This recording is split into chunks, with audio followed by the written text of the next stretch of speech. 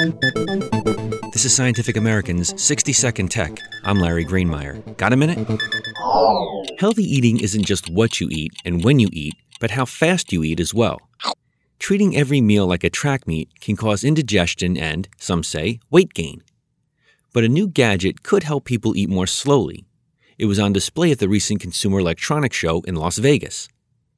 It looks like a simple fork, but the high-tech utensil called the HAPIfork is outfitted with sensors. They measure the number of times you place the fork in your mouth per minute, the intervals between these fork servings, and how long it takes you to finish your meal. If you're plowing through your food, HAPIfork vibrates and flashes an LED.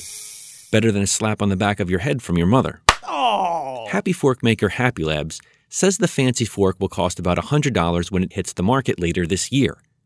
It comes with software that lets you track and share information about your eating habits via computer or smartphone. If soup is your thing, they're also working on a Happy Spoon, which should cause quite a stir. Thanks for the minute. For Scientific American's 60-Second Tech, I'm Larry Greenemeier.